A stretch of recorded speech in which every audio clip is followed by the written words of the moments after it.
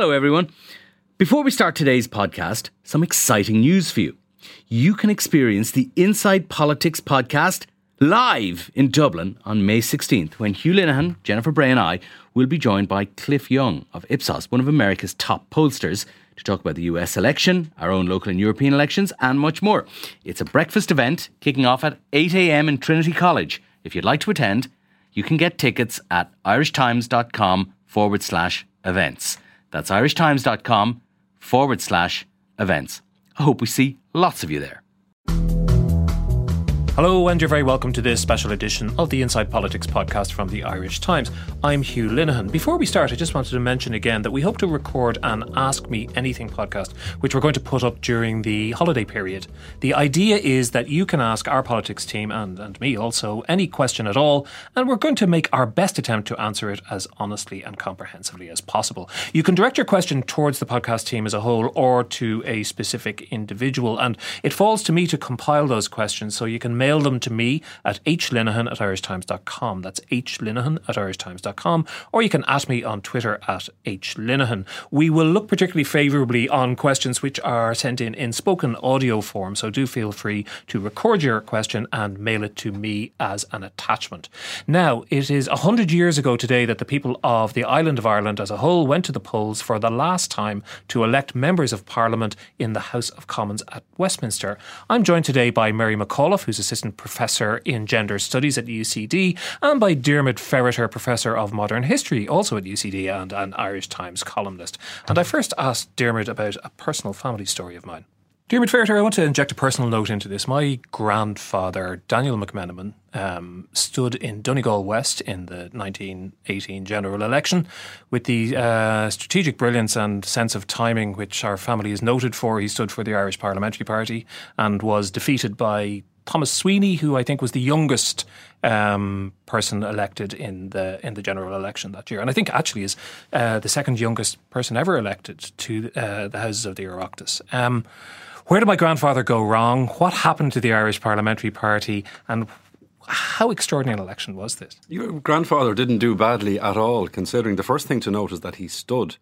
Because John Dillon, the leader of the Irish Parliamentary Party, was getting increasingly frustrated during the campaign that so many of the Irish Parliamentary Party potential candidates were folding up their tents and not contesting. And of course, a big part of the 1918 election is that aspect, that there were so many uncontested seats and there were walkovers for Sinn Féin in many constituencies. If you take Munster, for example, there were 24 constituencies in Munster. 17 of those constituencies returned a Sinn Féin candidate unopposed. There was no election there at all. And why was there no election? Why did all those Irish Parliamentary Party candidates not stand? Because they knew they hadn't a hope. They knew they hadn't a hope, but they were also an older party. People forget that. The average age of an Irish Parliamentary Party MP in the 1880s, when they were at the zenith of their power, was 40.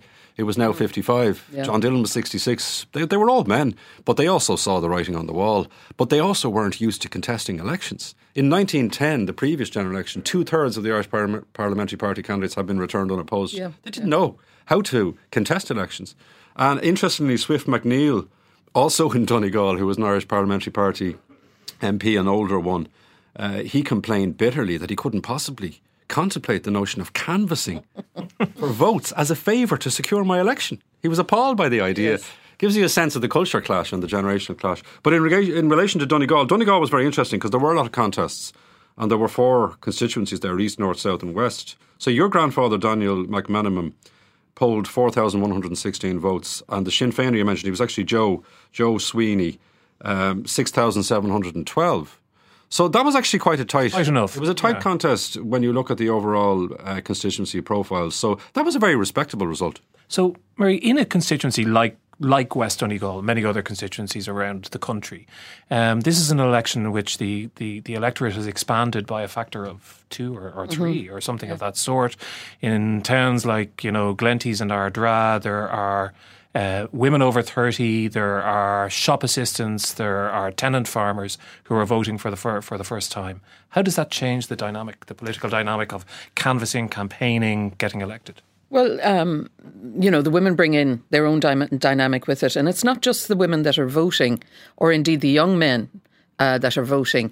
It is those who are canvassing, who are campaigning, who are postering. Because if you take Cumann na mBan, for example, most of them outside of the executive are under 30. So whatever their class, they're not going to be able to vote anyway. And yet they throw their energies full tilt into campaigning for Sinn Féin. And I think in many ways as well, Sinn Féin brings a dynamic to it that, as Dermot said, the Irish Party was returned unopposed. It had achieved many of its aims through its electoral politics over the previous generations. The final big one, of course, being Home Rule, was theoretically there, although it hadn't been brought into practice. And so their main aims was to get Home Rule going and to survive as a party. They didn't really have anything new to offer the electorate. They just were running on their, look at what we've done. We went through the land wars, got the social classes and housing was brought in by them, all sorts of, and the social changes that happened over the previous generations. They could claim a lot of that. But we know that, eaten bread is soon forgotten. Eaten bread is soon forgotten. And of course, Sinn Féin then is running on the proclamation.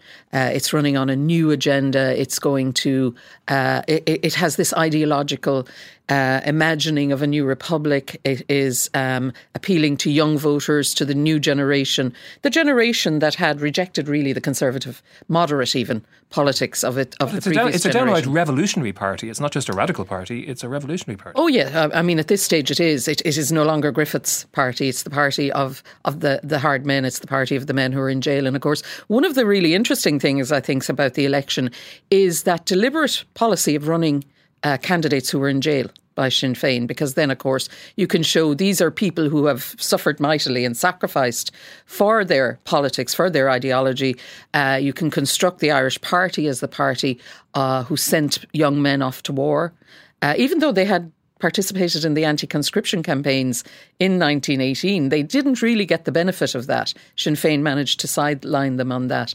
I mean, some people characterise this as a conscription election. Is that? Well, probably reductionist, but it's partly true, isn't it? It's partly true. Conscription had been such a big issue during 1918. I mean, one of the biggest days outside of the April strikes against conscription was Lá na Mán, June the 9th, 1918, when 2/3 of the women of Ireland signed an anti-conscription pledge saying women won't blackleg. So here you have a young population, the women already galvanised, already used to campaigning for issues, and they are throwing their energies through the Irish Volunteers, which are now becoming the IRA, and Cumann na mBan, and the Irish Women's Franchise League. Don't forget the suffrage organisations. They're still there as well, and they're still campaigning because, of course, this is just a vote for women over the age of 30.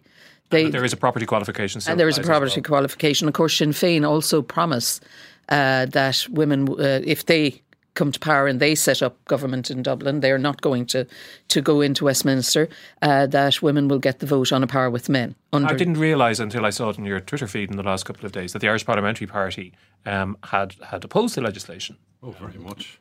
Yeah. That did them damage during the election. Oh, huge damage. John Dillon was ferocious in his denunciation of the idea of women having the vote, and it did damage them. And the eaten bread theme is interesting because John Dillon's correspondence throughout the campaign is fascinating because he can see the way he put it actually before the election, that the party already knew in its hearts it was beaten, but he's still very angry at the idea that everything they achieved, and this is the way he describes it, everything we have achieved since 1879. And he picks that date because it's the beginning of the new departure and the alliance between the Land League agitators and the Irish Parliamentary Party, and you mentioned housing and welfare reforms, and the idea of abstaining from Parliament is a novelty, and Sinn Féin has to communicate what that means, because the point that John Dillon and the Irish Parliamentary Party are making is that abstention is a policy of lunatics because you can't get anything done. How can you serve your constituents? And we've achieved all of this, but you can also see in the language a certain panicked snobbery. Thoughtless and ignorant young men are turning to Sinn Féin, is the way John Dillon describes it. Moonstruck young enthusiasts. And there's an idea that these are people not educated in public life. That's also another phrase he uses. So you can see there the snobbery and the depiction of these younger voters as thoughtless and ignorant. To what extent is there? I've been watching, this, decade of commemorations, as it's called, unrolling over the last few years, and looking at this moment in particular, just at the end of the First World War. To what extent should we think of this a bit more in the framework of what's happening in small countries across Europe? Well, in November 1918, there's 6 or 7 countries which emerged from the ashes of various empires. I mean, Sinn Féin was very clear on certain things in its manifesto in 1918, that it would set up a constituent assembly of its own and abstain from Parliament, that it would use its influence to carry the demand for a self-governing republic to the peace conference. This, we have to go international with this. We have a message as a small nation. We're going to try and convince the President of the United States, Woodrow Wilson, to make good on his promises about self-determination. So they do frame it in that way. And even during the election, an awful lot of Sinn Féin propaganda is built on the idea of the potential of smaller nations. Here's what has been done. Because it's really happening, isn't it? There are new parliaments springing up in everywhere from Belgrade to Prague to Vilnius. Oh yeah, because you see the breakup of empire, like the Austro-Hungarian empire is breaking up. So all of those small nations are emerging, and yes, disputed boundaries. I think those disputed boundaries are still impacting on us today because, of course, in the end, going to the peace conference didn't deliver anything. Britain wasn't going to allow the peace conference to detach Ireland from its empire because they were the victors in this case. Well, indeed, they weren't in exactly that. Certainly, as they saw it, they weren't in the same position as Austria-Hungary or Woodrow Russia. Wilson was not going to apply self-determination to Ireland because he was much more concerned about his relationship with Britain. Yeah, absolutely. So there were many caveats there, and of course, De Valera spent 18 months in the United States. He left early the following year in February 1919. He's there until December the following year. And he realises that this campaign has to be bigger than Ireland. Some would argue he felt he spent far too long there. He raised an awful lot of money, but he didn't get that crucial recognition. You've sympathy from the House of Representatives and the Senate in relation to this Irish quest, but they don't succeed in getting any commitment from Wilson. And of course, the election then is also seen as a mandate for a retrospective mandate for the Rising. Yes. And then don't forget, they also said that as well as going to the peace conference, that they would also continue to fight with whatever means necessary to break the link with Britain. So that whatever means necessary is also important because, of course, when the whole peace conference thing doesn't work out, they are justified and of course, trying to interpret what that phrase meant, because it's part of Sinn Féin's manifesto, any and every available means to render impotent the power of Britain to hold Ireland in subjection. What did that mean? I mean, you could interpret that in a number of different ways. But the key thing, isn't it? And there are still people in this island who hark back to the first Dáil, to the people elected in this election, as giving them legitimacy for carrying out violent acts on this island. Well, there's very few of them now. Well, there have been. But I think there's more that claim that taking a stand on abstention is a historic precedent there, so they will continue. Which they still have to defend to this day, particularly in recent times. But essentially, the result of this election is taken as the democratic legitimisation of what we now call armed struggle, should that prove to be necessary. Well, no, that would be disputed by many. Now, you've got to distinguish here between Sinn Féin as a political party and the wider Republican movement stroke campaign. And one of the interesting things that happens in 1918 is that the Irish volunteers become more assertive, partly as a result of the conscription crisis. And in August of 1918, on Tuglach, which is the manual or the journal of the Republican movement, declares that the volunteers are the agents of national will. And that's not the Sinn Féin political party. One of the complications as you go into the new year in 1919 is who's in charge? Is it the volunteers? Are the volunteers running the show, or is it Eamon de Valera? There are an awful lot of volunteers who have no time for politics and no interest in politics. And even when the War of Independence begins in a military way, it's not authorised by the politicians. And even when there's an attempt to try and get the volunteers to declare allegiance to Dáil Éireann, there's an ambiguity about how many of them actually do it. So, there's a lot of difficulty in terms of control and centralisation, and, the politicians trying to control the volunteers, what is evolving into the IRA.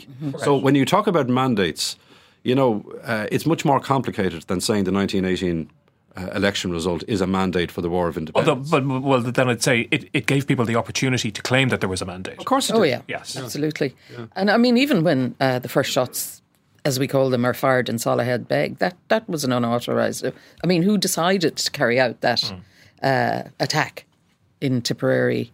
As Dermot said, who's actually wagging the dog or wagging the tail at this stage? And it kind of fluctuates between them. And then De Valera takes himself out of the picture, which he had a tendency to do, I suppose, at various times during this process.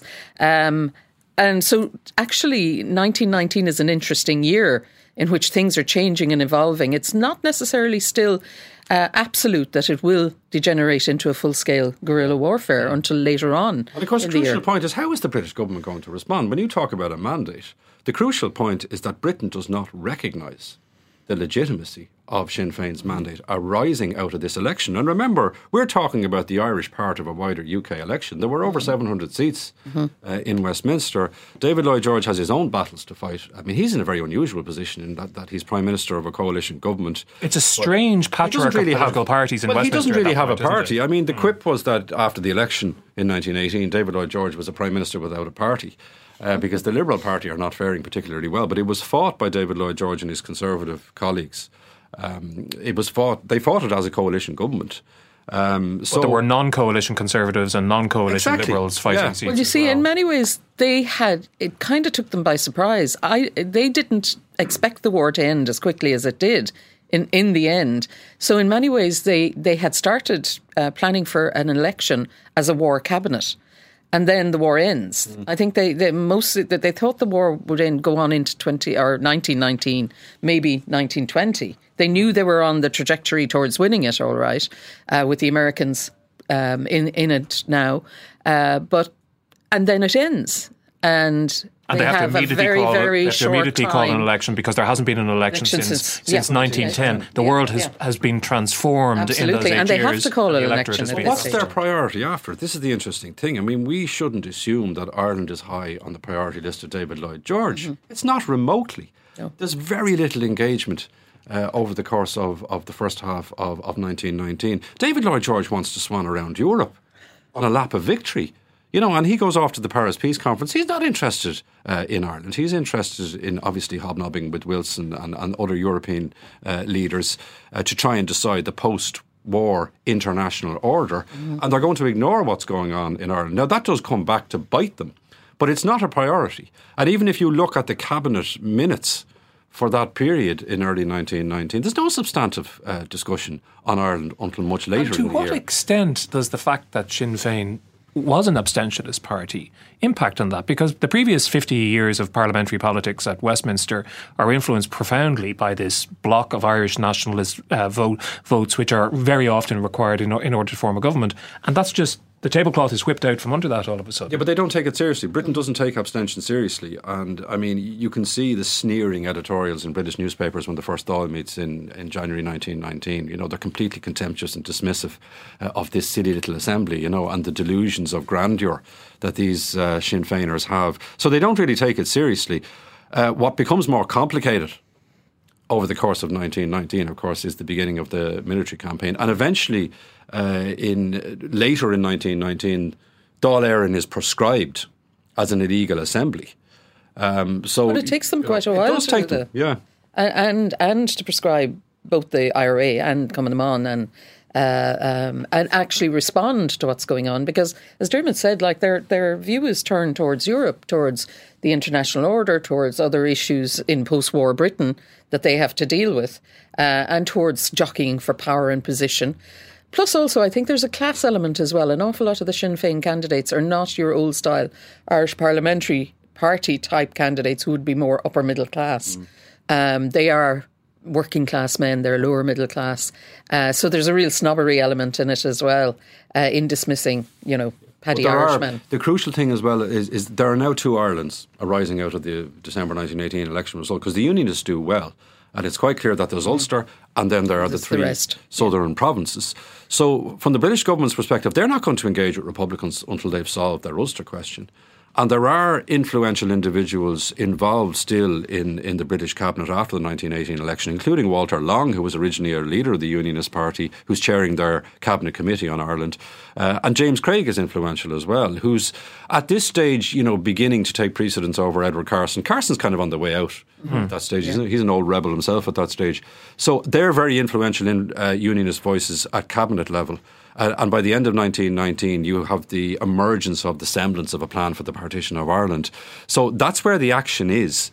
And there's going to be no engagement with Sinn Féin's mandate, as they call it, until there's some kind of resolution of the Ulster question. But you're looking at the increasing likelihood after this election result of a partitioned Ireland. I mean, accepting the point, Mary, that Sinn Féin and the other elements of the Republican movement at the time, including, Cumann na Món, the Irish Volunteers, are not a completely cohesive organisation. But you do have, from a democratic point of view, you have one large, embracing overall nationalist party just replaced, almost like for like, by another large, all-embracing nationalist party. And the ways in which democracy usually reflects things like class divisions or ideological divisions are effaced yet again. There is no significant Labour Party, for example, as a result of this election. Yeah, and of course, and that's the big mistake Labour makes.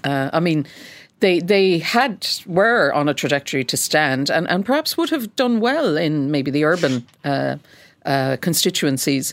They had actually chosen Louis Bennett, for example, to be one of their women candidates. And then they decided to stand aside and Labour will wait. And the argument could be made that I suppose Labour is still waiting to make any real impact. And in many ways, because they decided not to stand in the 1918 election, they allow Sinn Féin to become the all embracing, all representative organisation in the constituencies outside of North East Ulster. There's a lot of pressure on them as well, though, isn't there? There was, yeah. And of course, Connolly being dead, and like they're trying to find their way back to who they were and what they represented. Sinn Féin are going after Labour to stand aside, and the way De Valera put it, let's not get involved in side issues. Side issues being the labour question, socialism, welfare, all of that, social issues generally. And the idea was that if Labour stood, first of all, they would take votes away from Sinn Féin. There's no doubt about that. And they had demonstrated considerable muscle during the conscription campaign, because the Labour movement is very much a part of that. But that they would take votes away from Sinn Féin, and that would compromise the idea of this election as being essentially a referendum on the national question. And there's pressure put on them. The Labour Party convene a special assembly. They vote not to contest the election by 96 votes to 23. That's an emphatic vote. But there were also divisions within the Labour movement about whether they should be focusing on the idea of building up a parliamentary party or building up trade union membership, because that's a real focus of people like William O'Brien, a trade union leader. So the party is divided itself. I'm not so sure that not contesting 1918 was the big, devastating mistake that the Labour Party made, because in 1922, in the general election of June 1922, the Labour Party does very, very well. There was an appetite there for bread and butter issues. What happens to the Labour Party is that they get squeezed out again because of the Civil War polarities. Well, it's similarly with women, isn't it? Women do very well in the next elections. Like, you have one in 1918, but then the next election you have 5 other women candidates joining Markievicz. And again, it's civil war that creates the divisions, because, of course, all the women TDs are anti-treaty. And after that, then women's representation issued publications during the general election campaign in 1918 about the Labour question and said there's no need for a Labour Party in Ireland because we're the Labour Party.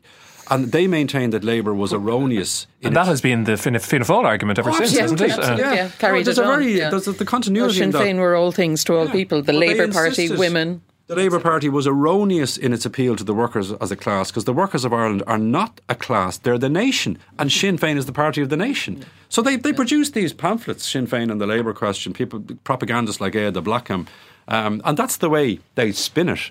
So you can see the difficulty for the Labour Party. They didn't want to be, or Sinn Féin would have accused them of being class warriors at a time when there needed to be a focus on the national question. And you can see that reflected, that whole kind of encompassing thing, reflected in the Democratic Programme for Government of 1919, which gives everything to everybody, and obviously was never engaged with, really, because of changing circumstances, and also because Sinn Féin actually wasn't representative of... It's a little pat in the back to Labour for not contesting the election as well, isn't it? There's things in life you just can't control, like the weather. The traffic, or the fact that spilled coffee seems to love white shirts. But it's all good, because there's something you'll always be able to control: your company's finances.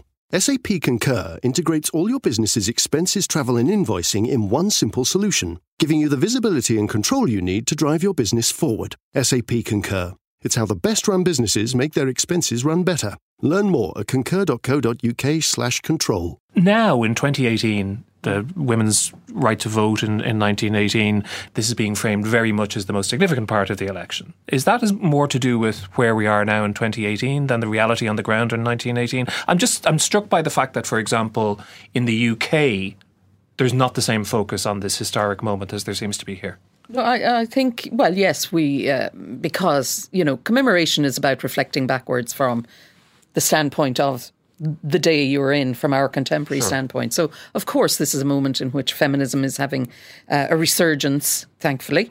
And we're looking back at 1918 as, the first time women get the vote. But you have to remember as well, now young men are getting the vote. This extends the franchise as well to young men and to men who served in the war over the age of 19. So that is a huge enfranchisement of young men without the property qualification. So a huge expansion of class.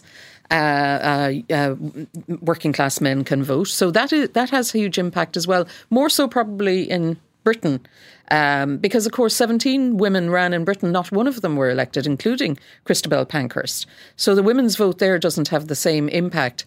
And in many ways, Markievicz isn't elected because she's a woman, but because she's a Sinn Féin candidate and had been, a hero of 1916, had been condemned to death, although that because of her gender, that wasn't carried out. She was in prison with the rest of them. So she fits the Sinn Féin candidate profile, an imprisoned hero of 1916 who's running for election. Her gender may be even slightly secondary to that. I just wonder about the ways in which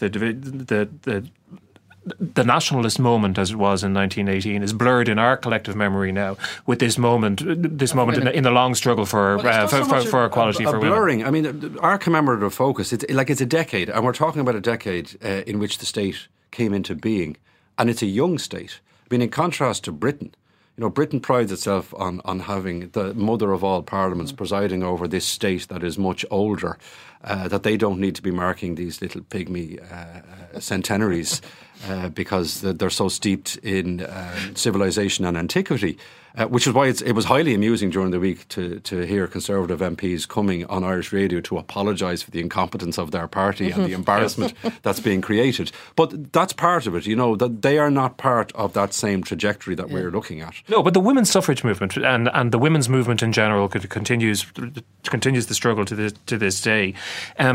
It's not a nationalist movement. It's a pan-national movement. It is. It's an international movement. And there is a lot of commemoration going on in Britain itself, not so much on the way we're doing it on this national scale, but through the universities, through local organisations. There's a statue of Emmeline Pankhurst being unveiled.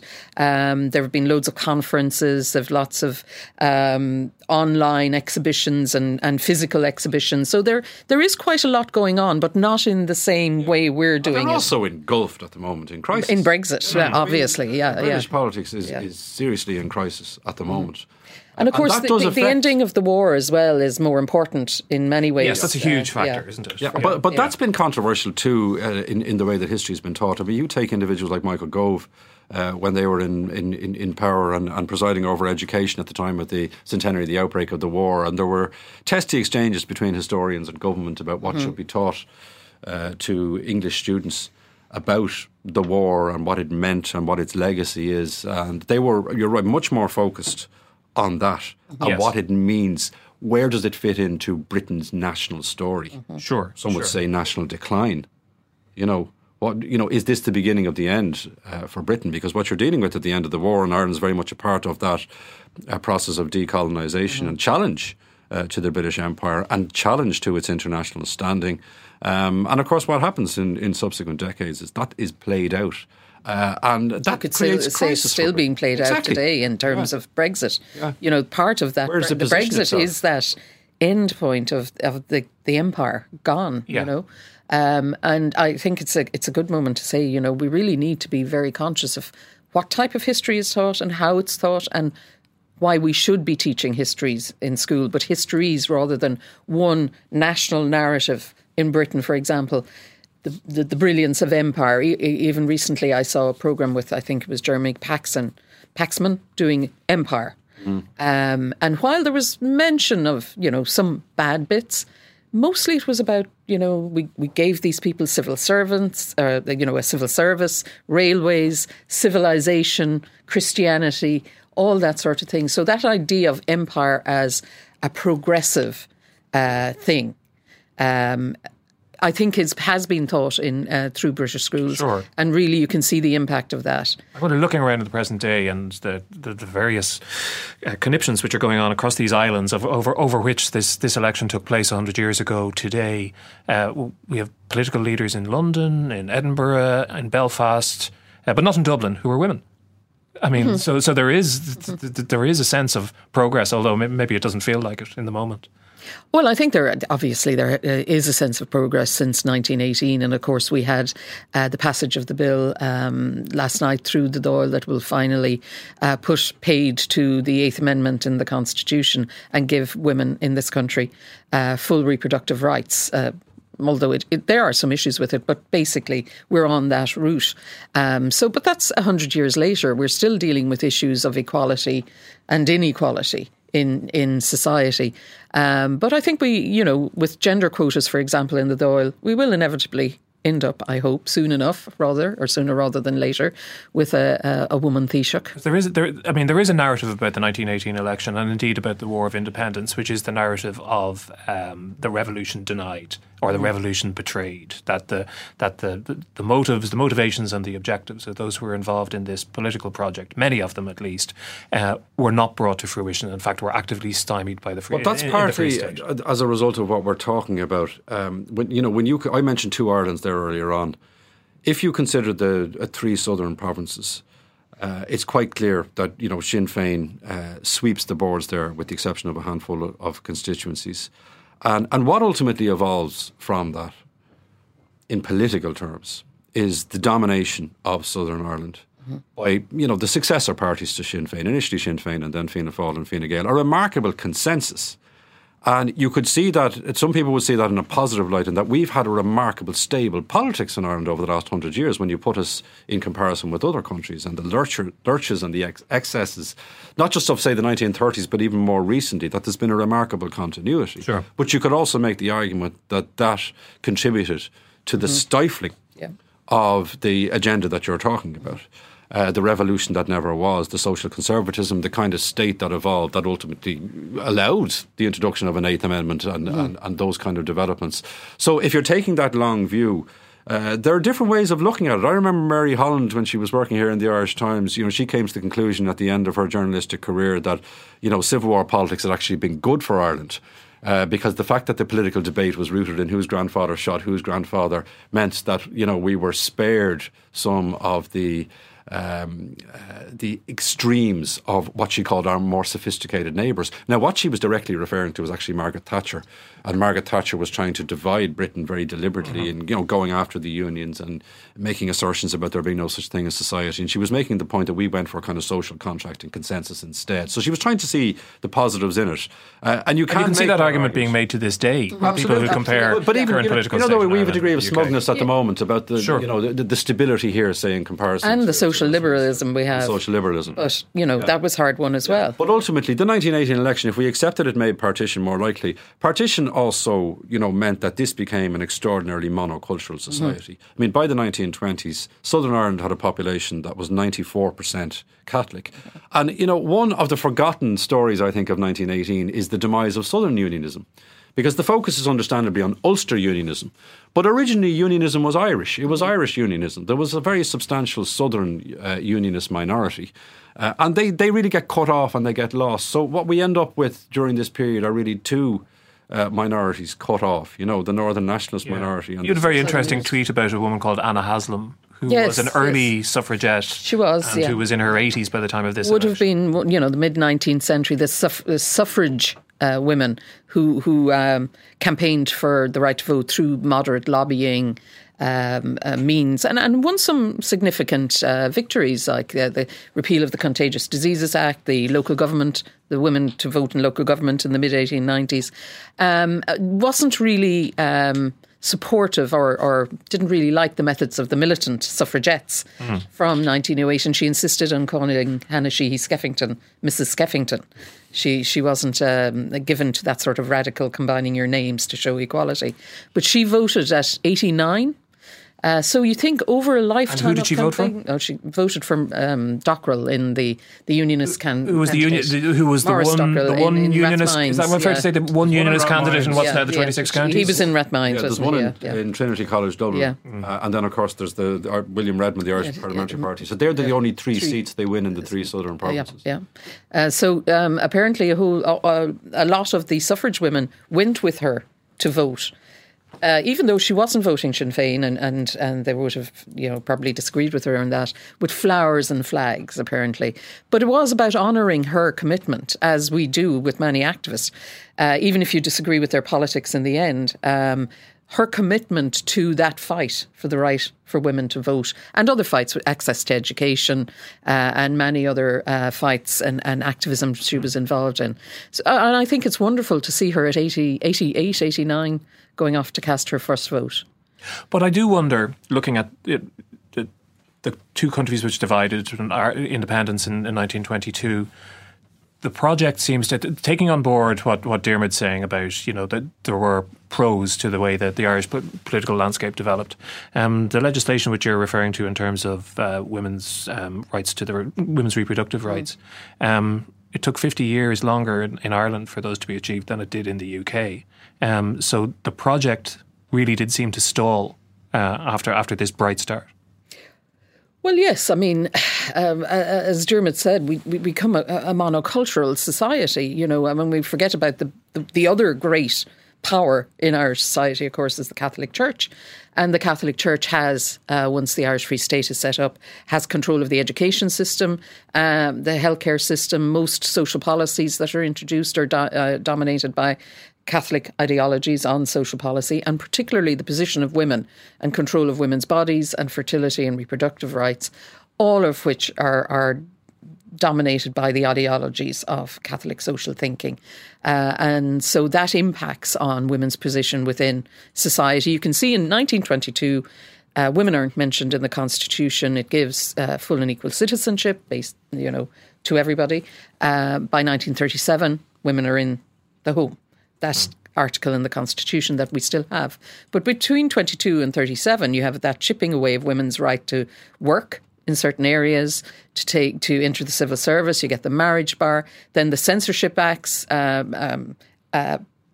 prevent information being gained on contraceptives and then make them illegal. So it's controlling women through their participation in the workplace, but also through the reproductive body. And that becomes part of the ideology of this country until yesterday, I suppose, in many ways. It's remarkably gendered. You can see it in the 20s. The Civil War has profound consequences, I think. Mm-hmm.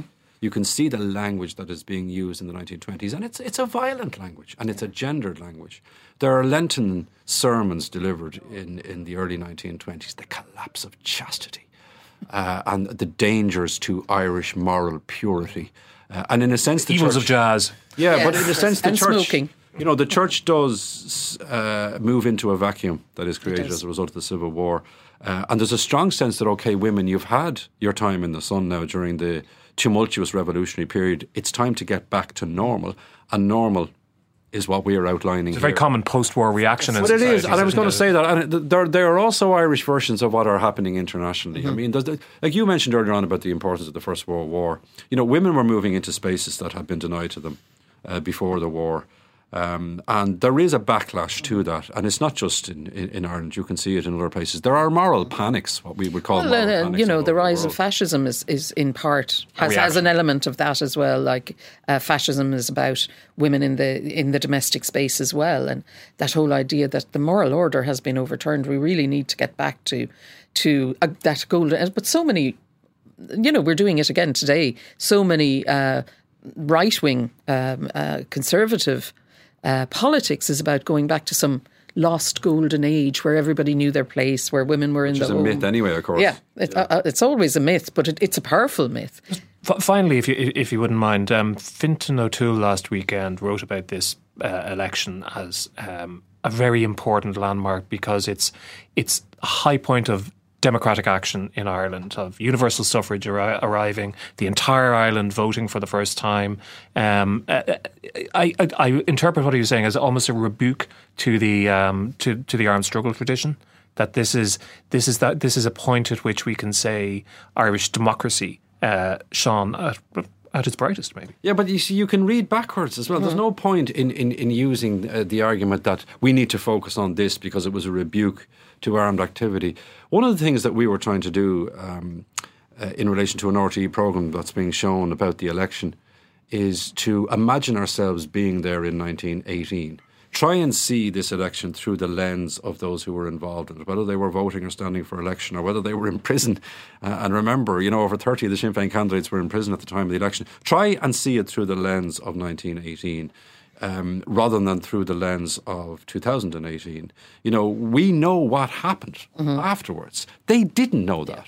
And there was nothing inevitable about what happened. It wasn't clear in December 1918. And remember, there's 2 weeks between the polling day and the declaration of the results on the 28th of December. It was not clear what was going to happen next. We know what happened next. But I think we've got to accept this generation on their own terms. Of course, that we can come to conclusions about how the military situation evolved and what it meant in the long term. And that's a very contentious subject.